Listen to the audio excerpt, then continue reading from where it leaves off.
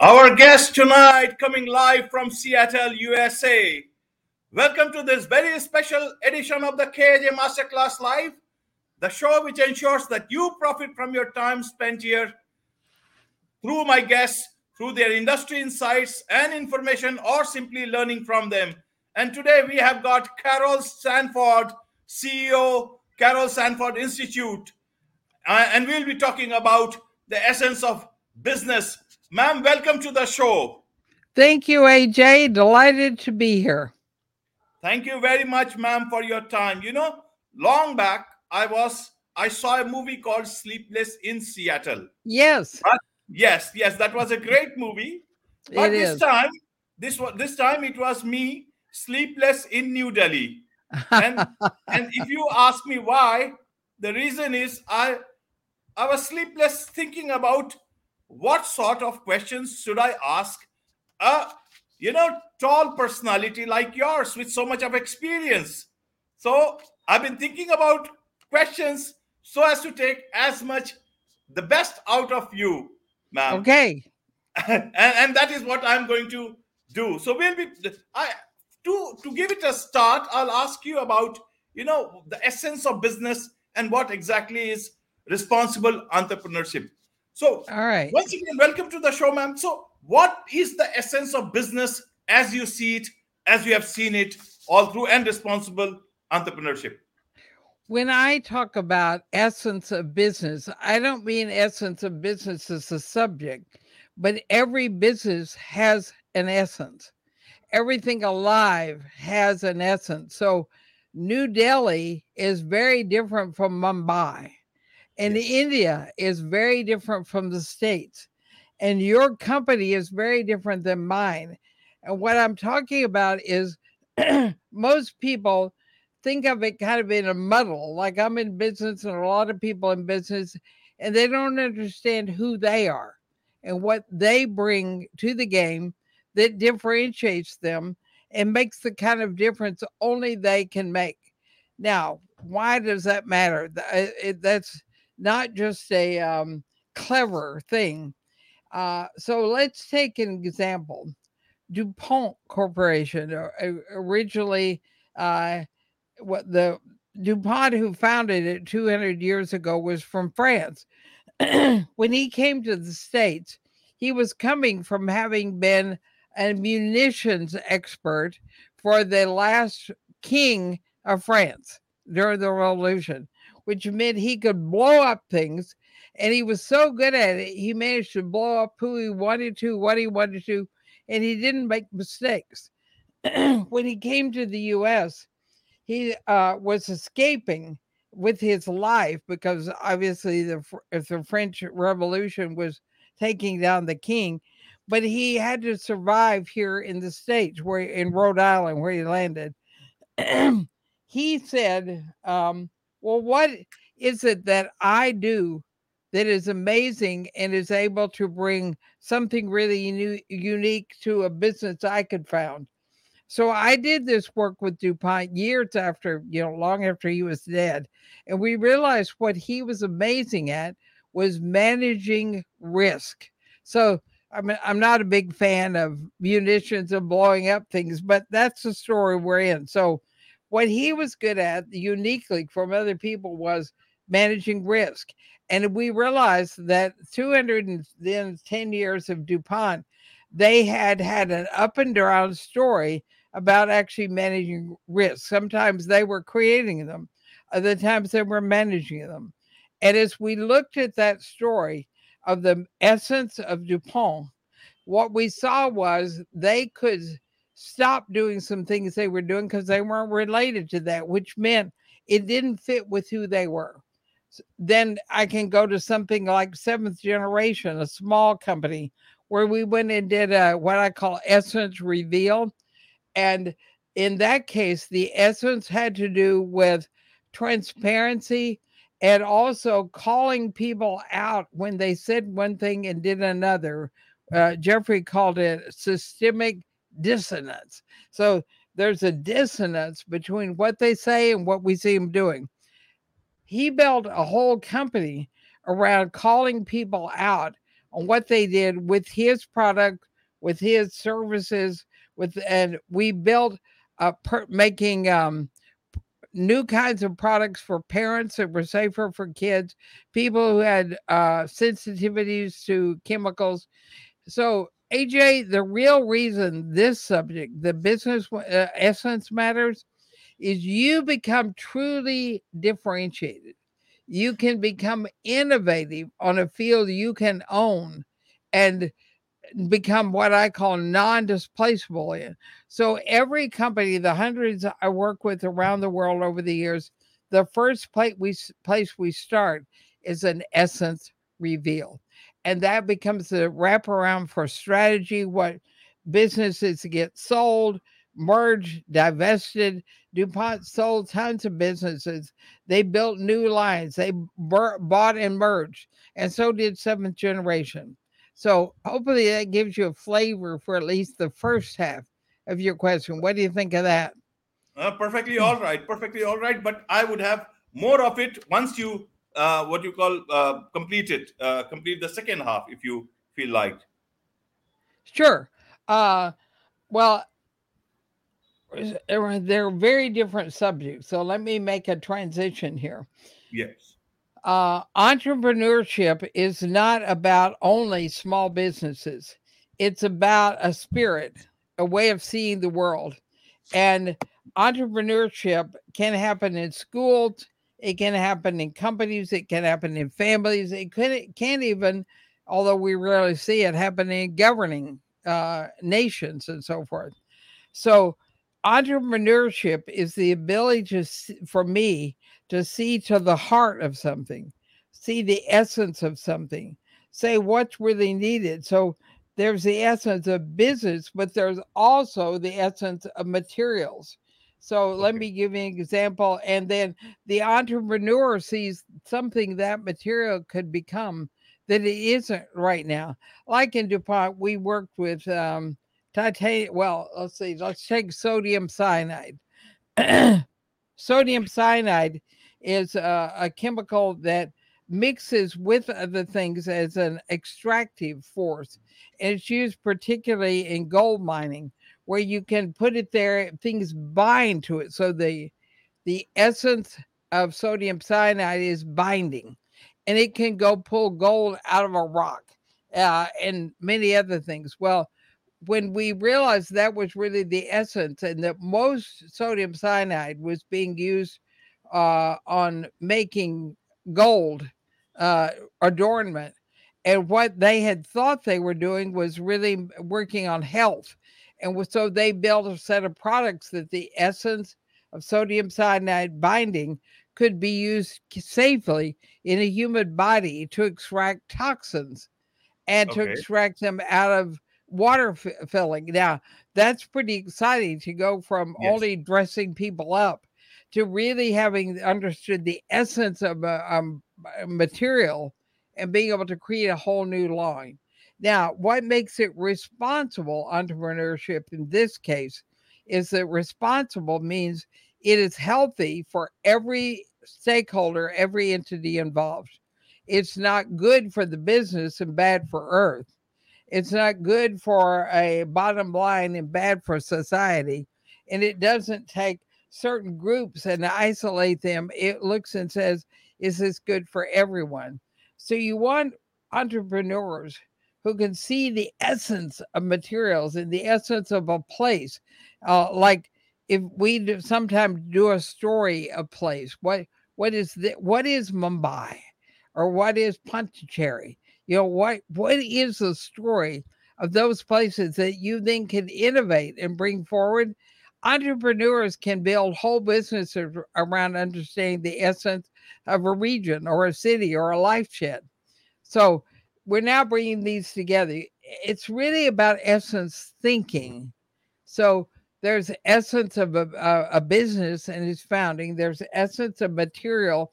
There's essence of a place, and a responsible entrepreneur feels responsible for all of that, all of those stakeholders doing well.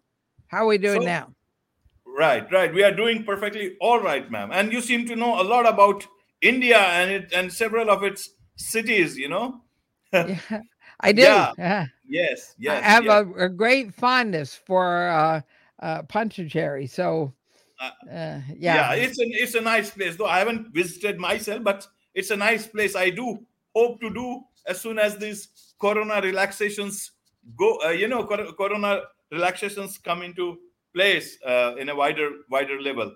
So, ma'am, coming down back to essence of business.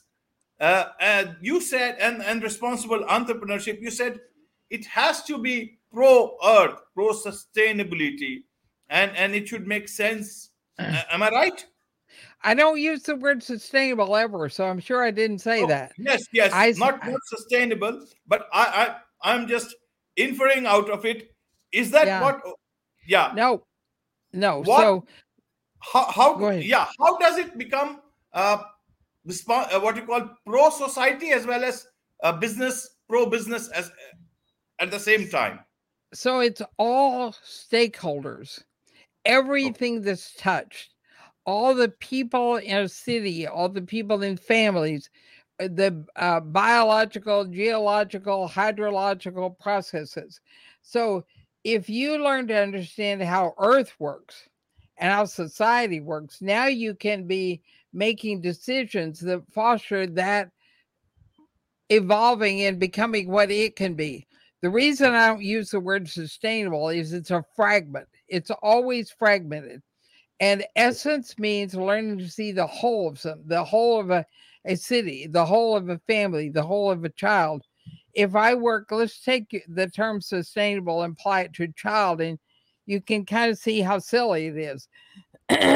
So I have the choice of thinking, what's the essence of this child, my in my case, grandchildren. I have a granddaughter. The essence of Sylvia is artistic design. It's just Okay. pervades her. She can't not design. But if you were to look at her as a fragmented being, you would see she's anxious sometimes, very worried. And so if I go work on her anxiety and I try and be sustainable with that one thing so she can overcome it, I will not make her a whole child. If I instead say I'm working with the whole of Sylvia, this artistic designer, now I'm looking for ways to get her involved with her birthday, with design things, with courses she might take. She's 11 years old almost. So when we work with something as a whole, we don't divide it up and try and fix the broken parts. Sustainability always works on less harm, doing less harm, arresting disorder, stopping entropy, using less plastic. Now, all that's fine, but to me, it doesn't meet the definition of responsible. So, responsible means I learn to see how things work when they're alive, not when they're on lists of the top priorities and best practices, which are all fragments. That's irresponsible. And the reason sustainability lists and best practices are irresponsible is because they're always based on finding a problem, which is always a fragment, and they work on it. They don't start with the whole. So, my institute is all about research and teaching people to see wholes of children, of cities, of materials, of biota in its working and where it's trying to contribute. And that's a different mind than where its problem is. So I catch people all the time because they assume I'm talking about doing the less harm, being sustainable. And I never ever was in that world because I knew from the first time I heard people talking about sustainable, it was a broken view of how you get things to work. Am I making any sense yet, or should I do Yes, another yes, example? perfectly all right, perfectly all right, ma'am. Uh, Tell me one thing: if one has to be going for responsible entrepreneurship, then uh, is it responsibility towards self in terms of creating maximum profit? Is it towards finding a solution that people may have, or Yeah. is it towards sustainability, your responsibility just towards stakeholders if it's a larger corporation? How does an entrepreneur balance that? So I don't believe in any of those things you said. You said is this? No, it's none of those things. It is whole system. So I believe there are paradigms that we work through. And the Yeah. one you started with is what I call the extract value paradigm. I go Okay. get mine. It's all about me. But all of us have some of that. We need to make a living. We need to have a fair trade for what we do. The question is whether or not we're able to do that from the next paradigm up in the next one, the next one. Let me give you all four. And then I'll tell you why your options are not good options. Um, After extract value, the next one is a rest disorder, which is what sustainability is. You also talked about problem solutions. I think that's a terrible paradigm. It makes it fragmented. And if we look at our child and say, what's my child's problems? And we work on those, we fragmented them and we're now uh, tearing apart little pieces. The next one up is do good. So as a paradigm. So the do good paradigm is when we try and give our child something great. So we go to more ball games or cricket games or something with them. And now we're a bit more whole. We've gotten away from their problems and we're saying what we could do together. But what responsible really is when we see the essence of that child and we say, how do I, like I did with Sylvia, how do you help where she's going? And how do you help her? So here's the two things you have to link together at the top paradigm. You have to link together her growth and development and the system she's in. So, you want to look at where she's trying to contribute let's go back to a corporate example. Seventh generation can't be Right. responsible just by trying to have good raw materials and not doing damage to the earth, and they can't do enough at a rest disorder where they just try and have less toxic, and they can't really be responsible with just doing good, giving away money, trying to, because a lot of do good is projection of one being on another. I mean, that's what colonization is, where I project my good onto you. Until seventh generation understood that with natural parents, parents who were trying to raise children in a whole and systemic way, they didn't really invent a system that changed things for everyone. And what that meant was they worked with Babies R Us, they worked with Whole Foods. Those are big stores in the U.S. They're like, I don't even remember the name of the store. Sorry, in India, I thought I could pull this back, but I'm not. All Okay. right, if I if when they decided to build a system for parents to understand their impact on the world, on earth, and that all the what they were seeing with tracking things into the house was making their kids sick, it was also making the planet sick. So they could build a system mind that could see those connections. They couldn't really do anything creative. They were back at your three offerings. They could extract value and get people to stop, or they could do some sustainable. And stakeholders, you said that like it was only of a company. Stakeholders means everything, everyone who has a stake in it. And my first book, The Responsible Business, was how to Right. build that whole ecosystem that pulled all stakeholders in as a team, working to make something work for all of them where everyone benefited, but everyone contributed. So you have to go from a list like you gave me to a system mind that looks at what I call systems actualization, making the Okay. system as a whole work. So none of the above in answer to your question of which of those three. No, it's okay. The whole I know. idea I'm is to, having fun with you, AJ. yes, yes. Even Yeah, I'm right. I'm having fun. I'm just trying to understand from an Indian perspective. A lot of businesses, when they decide, generally everybody tends to tell them that it has to be for the greater good. Now, a lot of people believe in it, and then there is a struggle which happens as you go along. Then there is a pressure of people who have invested money in your business. Right. Even you get to also make your own living. Even if Sure. you are a very small business, you got employees to take care of, Right. you know. And then if you make real profit and start scaling up, then there is this there are competitors also who will be trying to take your position. So how do you manage all the things together? And that is Yeah. why I was trying to understand, through your knowledge. Because see, ma'am, you have worked with great businesses, great leaders, such as, Google, DuPont, Intel, P&G, seven generation, all these people. So obviously they have achieved something very, very big for as of Right. today.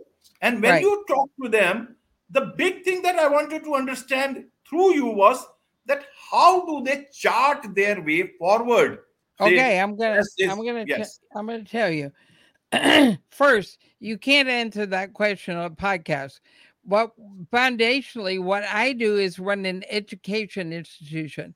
I'm not a consultant. I never give people a plan of how to do it. I okay, educate them starting with what's their essence, because that's the only way you can stay non displaceable when competitors come in. It's the only way you can innovate for customers and it's the only way you can determine what materials you should use and how you're going to use them, because you have to start with who you deeply are. Most companies start with competitive assessments or sustainability strategies, and they're dead already. If you don't start with the essence of your business, which less than 1% of the business on the planet do, and they work with me and my institute of people who are in it, you can't deal with any of the things you said. In my businesses, so here's for your investors. Every business I work with and give you examples of make from 35 to 65% increase per annum in their revenue, and they sustain that for at least the first 5 years. And then maybe margins, if they don't innovate again, margins will get smaller. But if they start with essence, that's the real key. And they learn to understand and reveal who they are and build on that. Like I said with DuPont, when they got managing risk, they finally got out of the hole they had been in. Now, the big challenge is in big corporations, there's turnover at the top. And so Chad Holiday, who wrote the foreword to that book, The Responsible Business, yes, um, he led all of the things I'm talking about with you. And we educated people on systems thinking, how to think in a more whole way, because otherwise they fall into the pit of the list of problems you just said. You don't have anything to anchor to come back, which is what is our essence. Now, when he retired and went to chair Bank of America, you took this work with him, but not for long. And they went to chair another board of Shell Oil, I think it was. When he left, a person who had worked with GE and had a whole different plan than I just described to you came in and went back to an extract value paradigm. Get everything we can. And everything we built fell apart. But it didn't fall apart in the minds of all the managers and leaders. They went out and built tons of entrepreneurial operations. They became profit and loss leaders in other companies. And so we knew we were seeding and spreading the ability to think in this systemic way.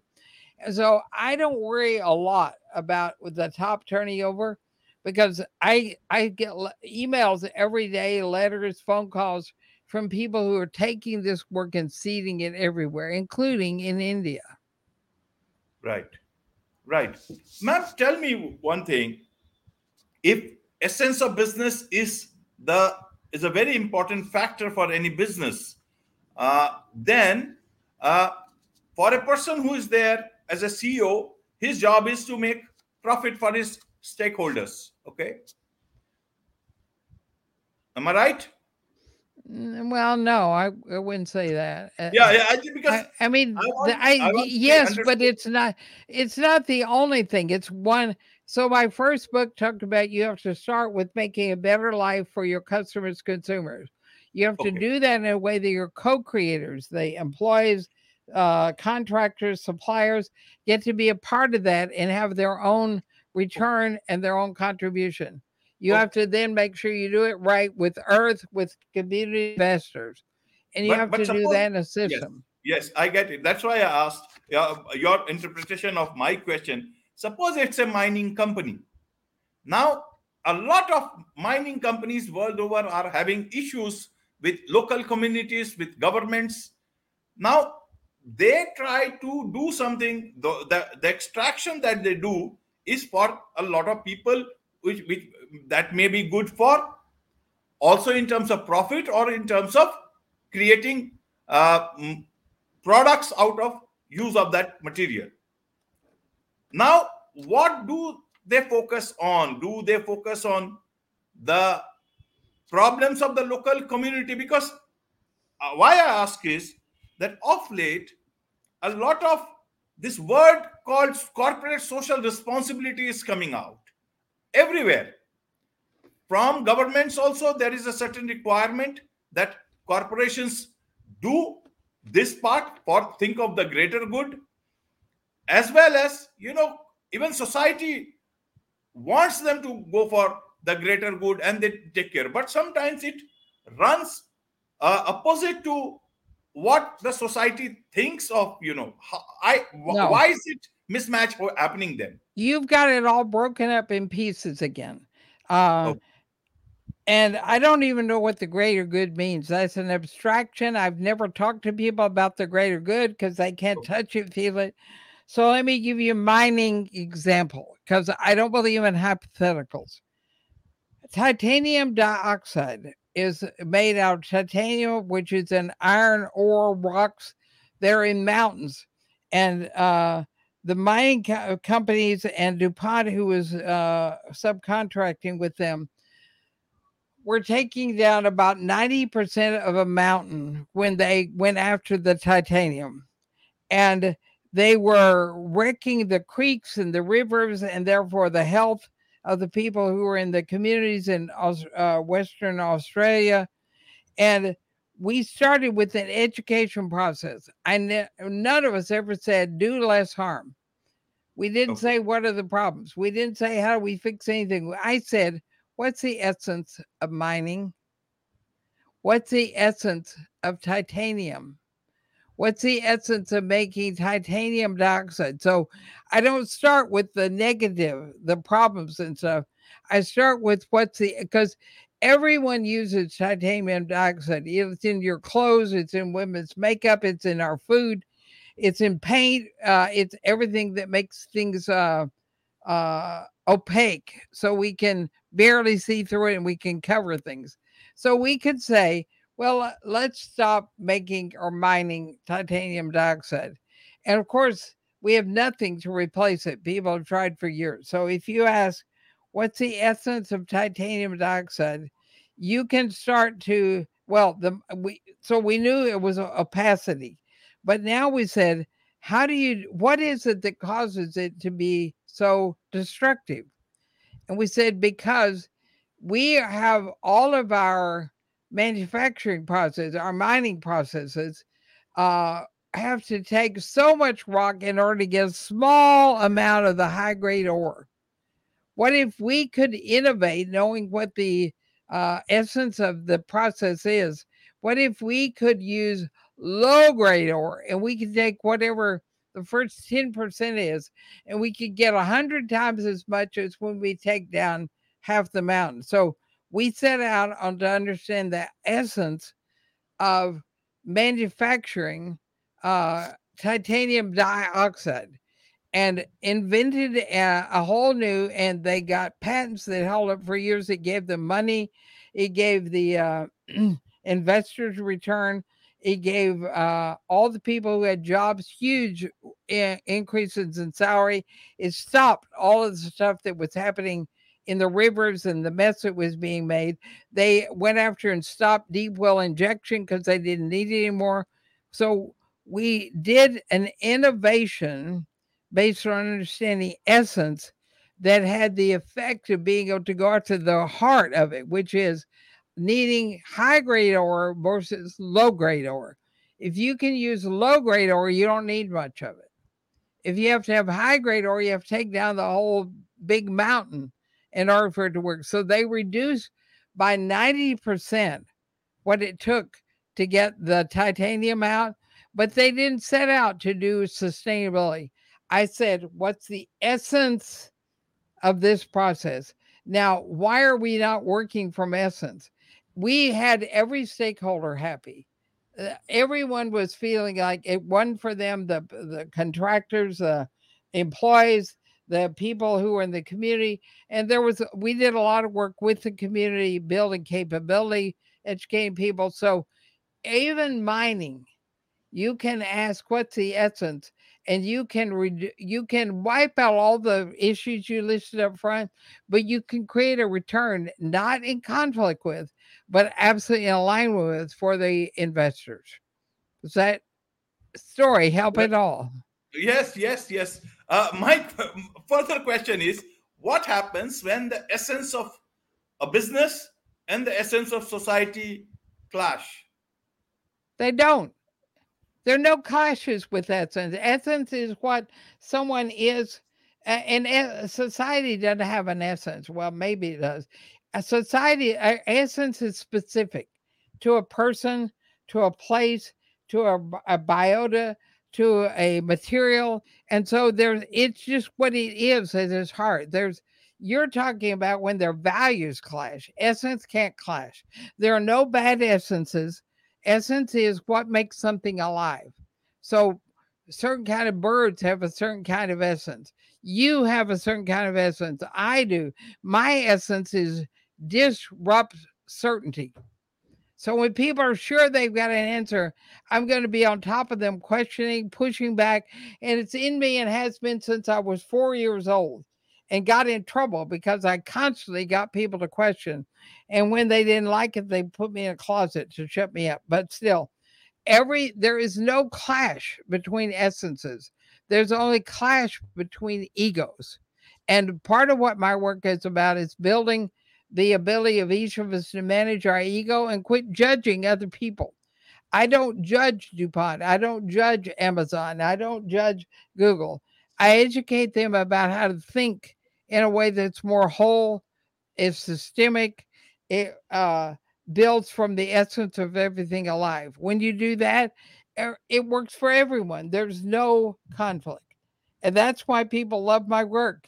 They're no Okay. longer at war. So, so do you have essence of leadership? No, a person has essence. Leadership's an idea.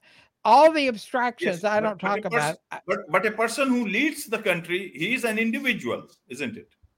He has to have some essence. Every human being has their own Yes, essence, but yes. it has So nothing to do with how they lead.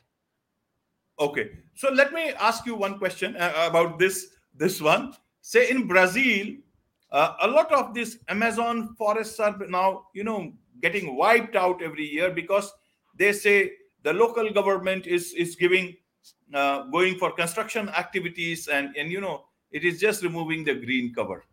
And internationally, there has been so much of you know hue and cry. There has been write up and all, but they say they need it for their growth, like it is happening in terms of climate change discussions, that smaller countries or developing nations, they say we need to do what others have already done.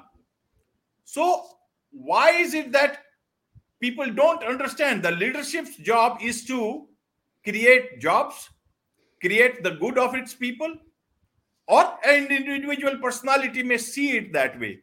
Then why is it that others see it very differently, and they not understand that it's the essence of that individual or that sort of leadership? You What know, I'm trying to well, find a middle ground somewhere. so I don't know what you're talking about. I don't think of the world that way. I don't judge. This is wrong. This person needs to do that. I'm an educator, and what I Okay. do changes things. What you do makes people mad at each other because they say, you guy, you're bad, you're wrong, him, I'm all all of it's happening because we don't know how to educate ourselves about how things work. So If I had an opportunity to work in Brazil, and I've done a little of that, but not, I don't ever accept an issue or subject to work on. Never.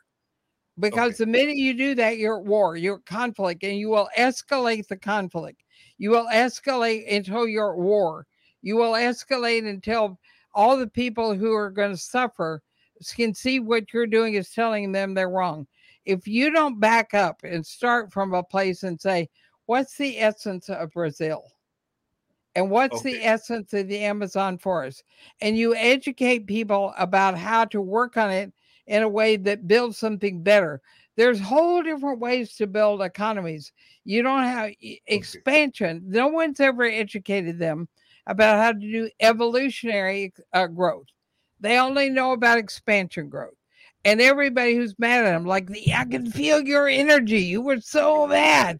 And all that energy is about expansion growth. It's about how bad expansion growth is. But evolution growth bypasses and doesn't gain money from those old ways. It does what I said about the titanium dioxide on the mountain. It says, what's the essence of the Amazon forest? And what's the essence of foresting? And we would find a solution, a way of working that was exactly like we did with the mountain. We would say, how do you grow a country without being extractive? How do you grow a country so that it has products and offerings that are supplanting the ones they're using now? So the forestry is not needed.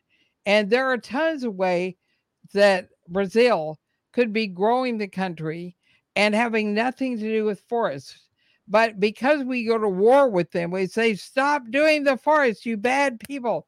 No one ever has the Right. conversation about Right. how do you grow a country without a forest. We don't go help them grow the country. We stop the only way they know how.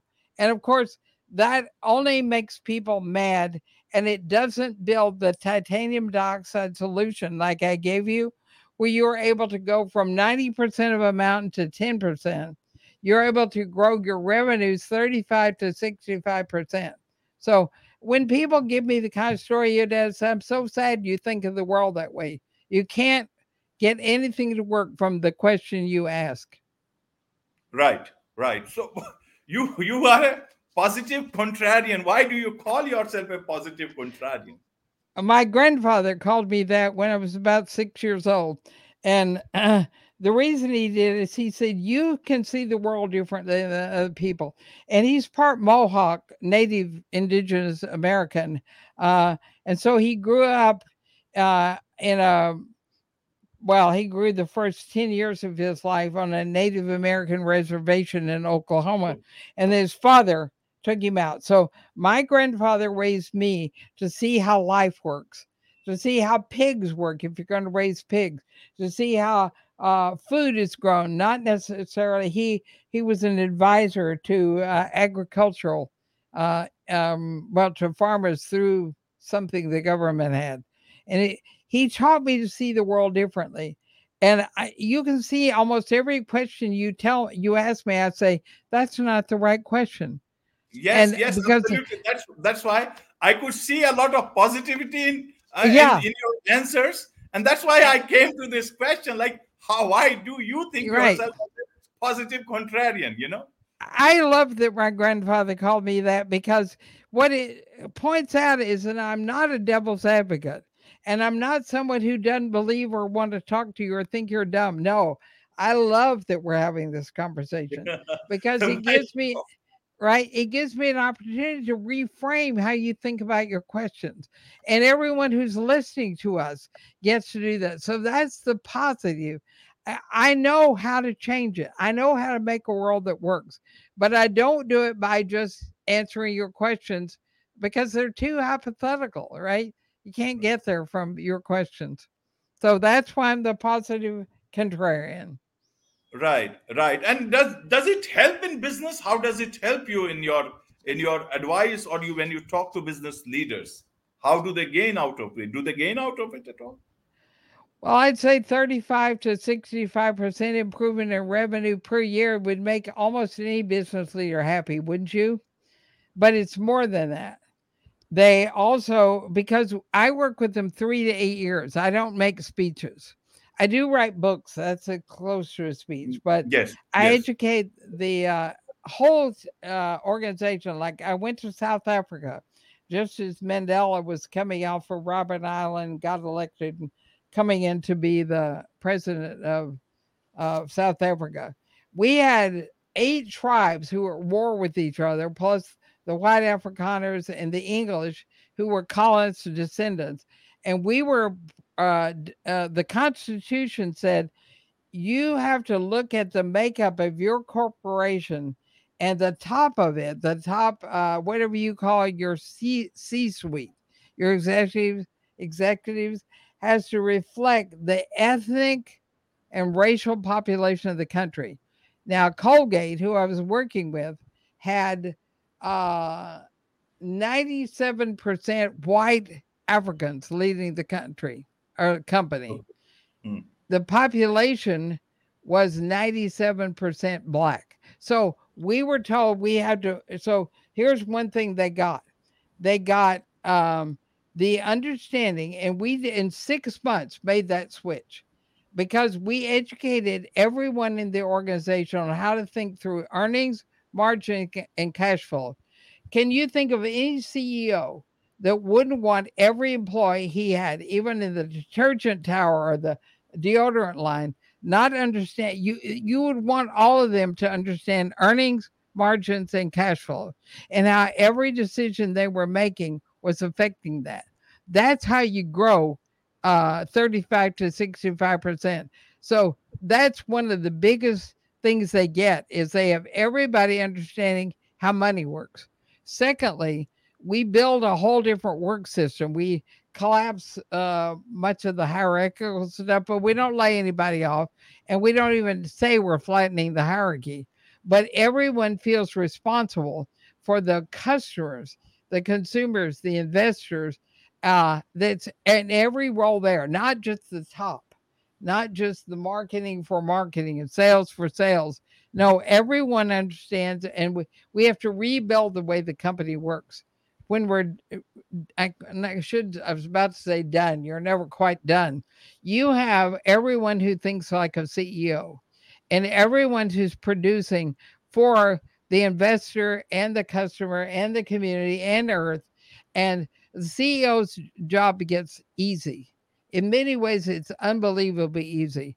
Plus, almost every CEO I've met wants an earth that works. They don't want to be destructive, but they get between a rock and a hard place about how we try and do it. And when we educate them on how to have all that happen with one path, they have a life that is low stress. If you look at my books, the forwards are all written by CEOs or executives of DuPont, Google, Capital Institute, prominent institutions. And when they're in there, they say, "This changed my life. It changed my life. It changed my company. It changed everyone who worked for us. It changed the communities we live in. It's it's the way life should work." So, yes, they gain enormously, and they get a lot of peace of mind and a sense of well being, as well as I teach people to make lots of money too. Right. You say you are a social change designer. Now, what sort of a social change do you bring when you after you advise these top corporates? I mean, how Okay, does it work? so I don't advise. I never give any advice. I educate. I educate people on how to Right. think, and they come up with the answer to that. So what you're referring to, I think, is I'm a senior fellow of social innovation at a university. So I don't normally use the social, but here's an answer to your question. If you educate everyone in your company to have two kinds of skills. One is critical thinking skills. So think like I'm saying, think in system terms, think about the essence of everything. And you educate them to manage their ego and to be able to manage their state of being and their anger and all the things that get in our way. What you have is a whole different society because they go home And we have tracked and found that violence in homes drops to almost zero with this work because the stress goes away, the contribution goes away. Secondly, people learn to think for themselves. So instead of when they go to the polls, calling up some person they think they want to be, I guess you'd say, approved of, and they vote like they told them because they won't go do the thinking for themselves. A democracy will not work long that way.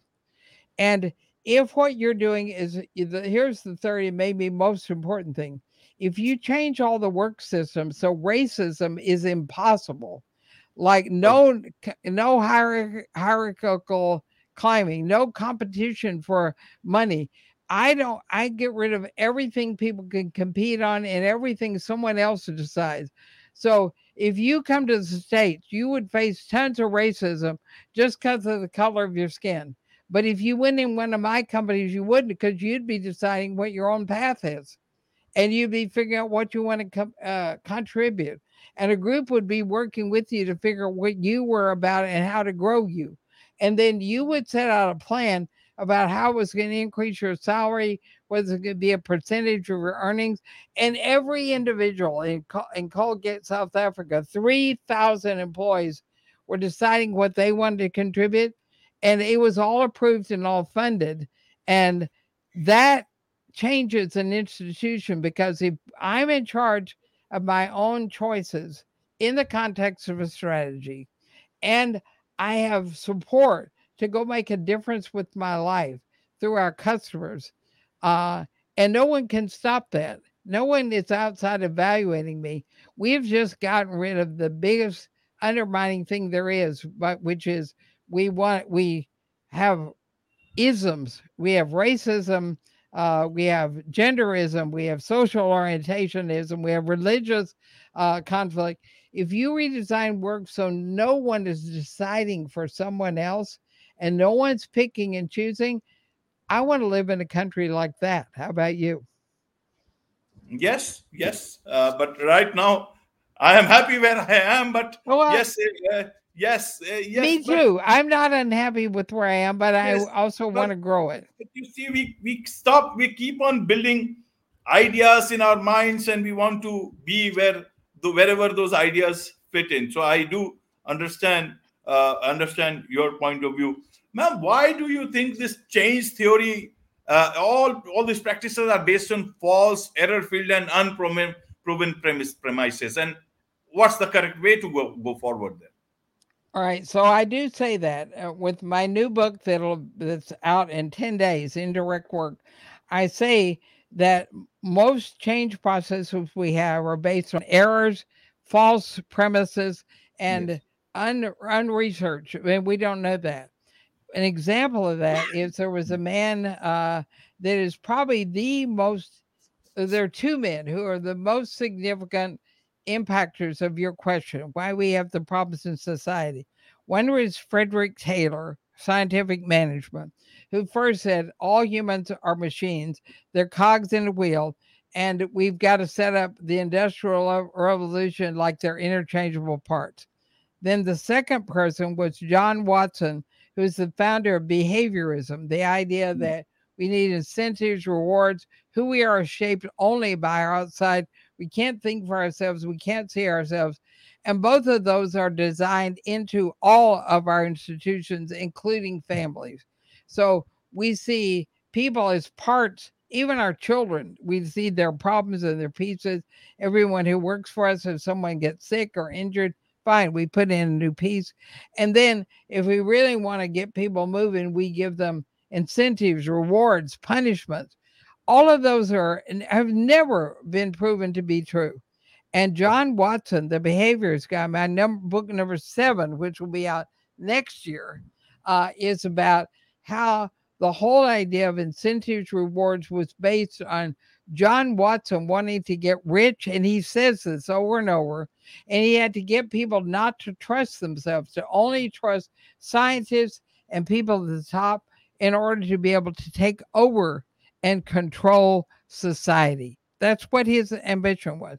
So if you want to get mad at someone, get really mad at John B. Watson, because Okay. he created consumerism, he created incentives and rewards, and he created and he also, well, there's so many. I'll get off on a tirade if I'm not careful. But the reason we have so much false information untested is we were taught and still are in schools not to trust ourselves, to trust our parents to tell us what's right, to trust our teachers to grade us, to trust our bosses to incentivize and manipulate us, and then trust our friends for how to vote, trust some demigod for how we should run our country. We have institutionalized lack of understanding of how to assess and determine if something works. And we have put so much faith in science, and in some places it's good, but not unexamined. We need to ask how people got to their ideas, where their paradigm is, where they're coming from. And that's what I teach people to do, to question, to assess, to make sense, not to deny. Don't start with denying, but that's what we have to do. We have to change all those institutions uh, so that people can learn to trust their own lived experience. Okay, but how do they do that today? There is social media.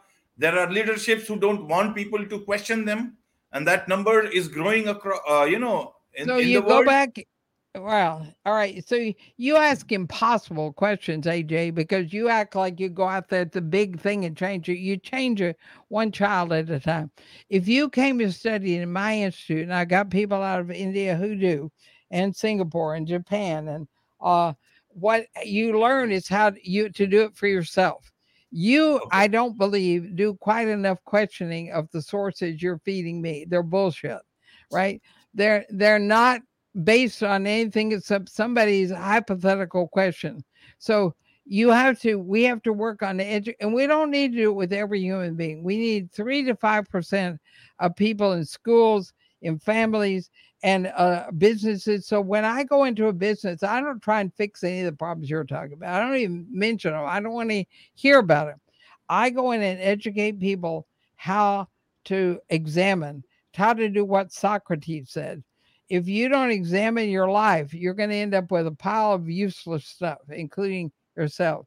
So you educate people, and I do it inside corporations, and I do it in a way that it makes money for them. So the minute it makes money, I can build better human beings, and no one's worried because I'm helping them make money.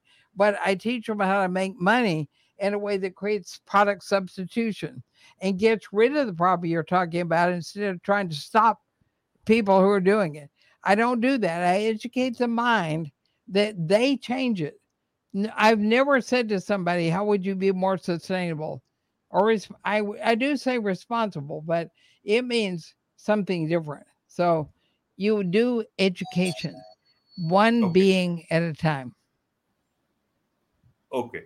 One being at a time. So, what exactly is, ma'am, the regeneration design paradigm?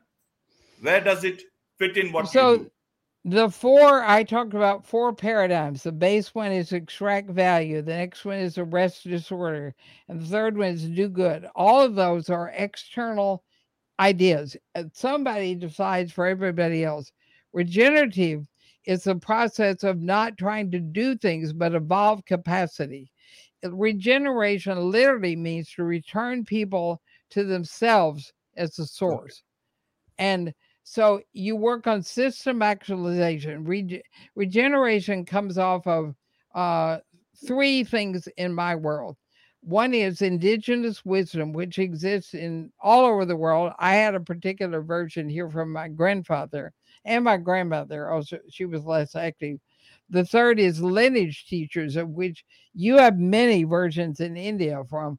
The reason I know Pondicherry is because I know Sri Aurobindo and the mother who have an ashram there, and right, Yeah. and that being there, if you go sit and listen, you don't even, they don't have beliefs you have to adopt. It's not a church, but they'll tell you with the same things I'm telling you. And I take indigenous wisdom, I take lineage teachers, and I take quantum physics, the new, which we've known for 100 years.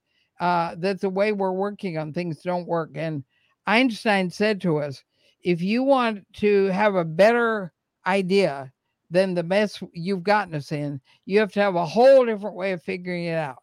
If you keep using that fragmented mind, that problem solving mind, you won't get there. So, my newest book, if you'll let me say a word here, is Yes, yes. about what the pathway is to take the wisdom of all three of those traditions, all of which overlap also with living systems, how they work.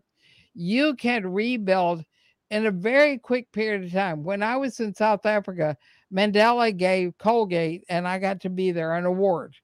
And he said, I never thought that people could do so quickly what we said when we wrote that in the Constitution about you have 5 years to have the top match the ethnic population.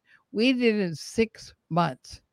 And we had growth of about 37% in revenue every quarter, 4 times a year.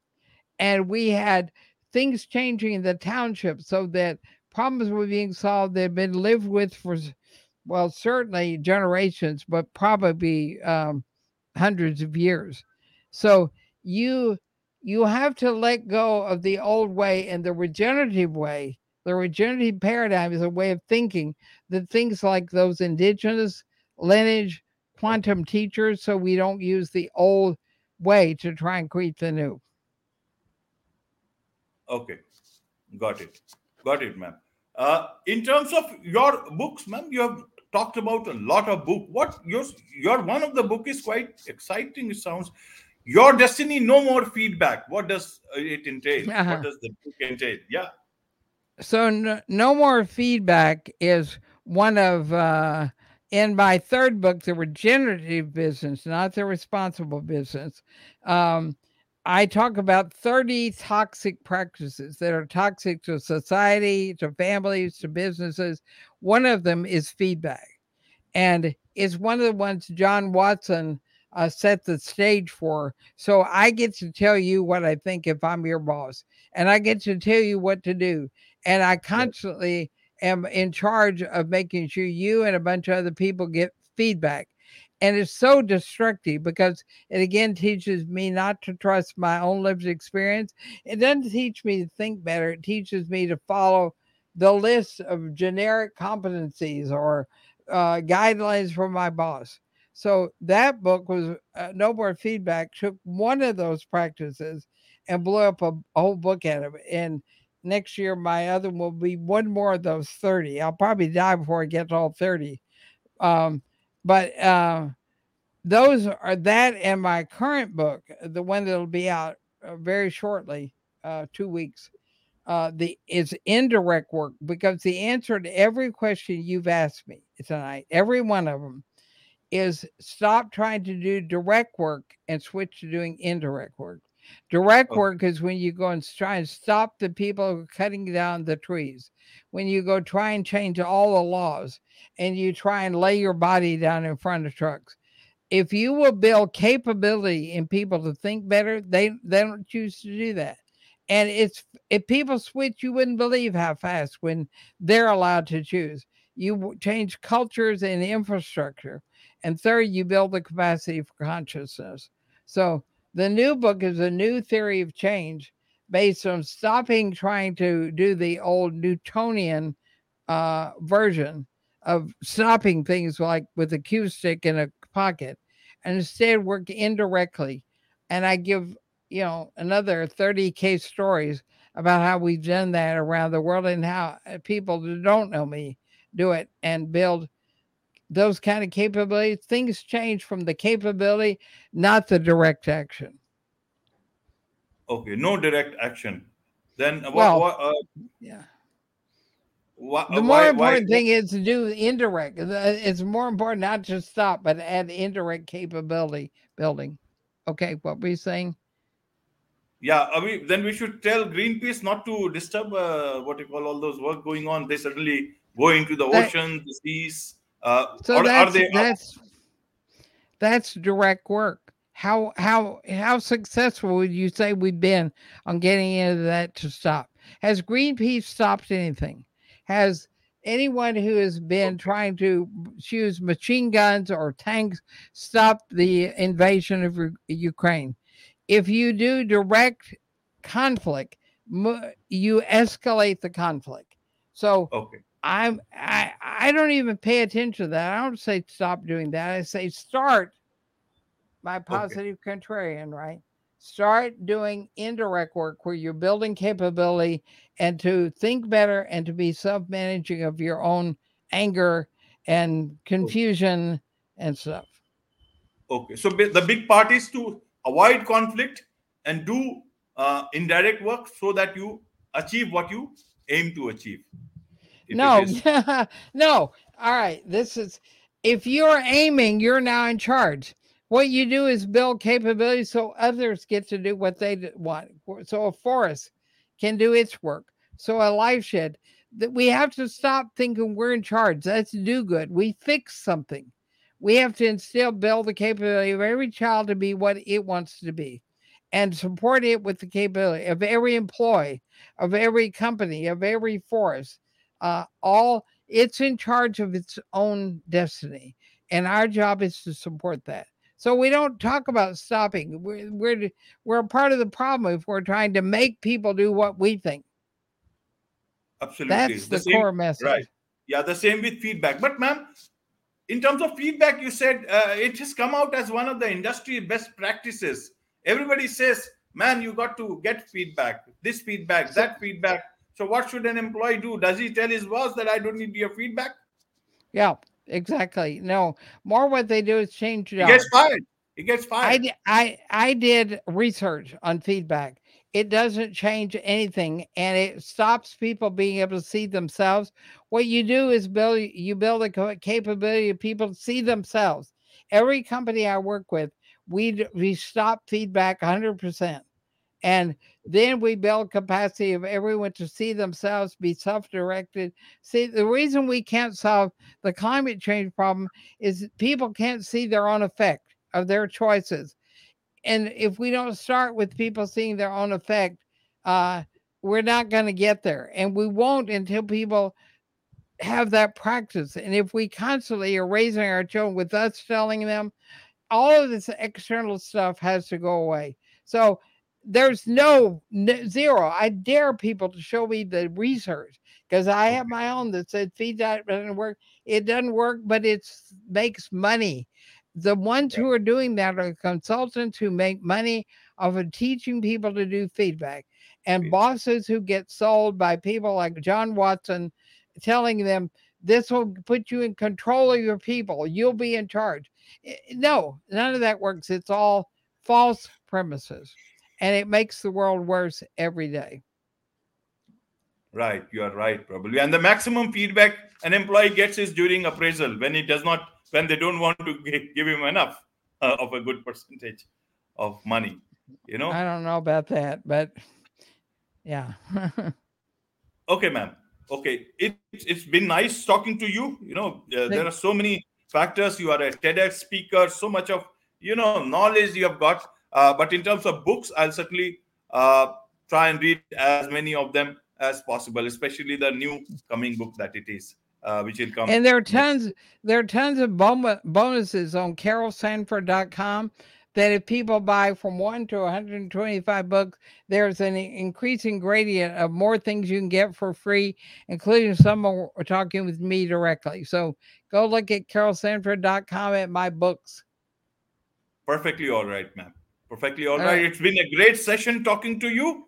And on Thank this you. note, it's a wrap on this edition of the KJ Masterclass. Thank you very much, ma'am. You're welcome. Thank you for having me. Thank you.